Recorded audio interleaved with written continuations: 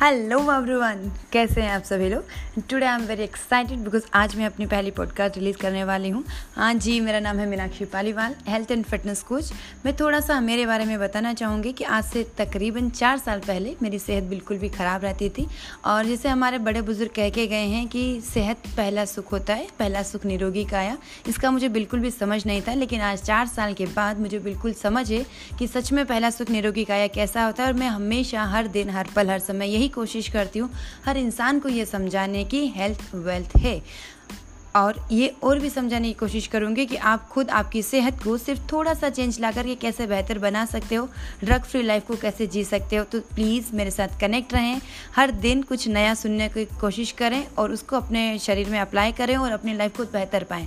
So stay connected with me.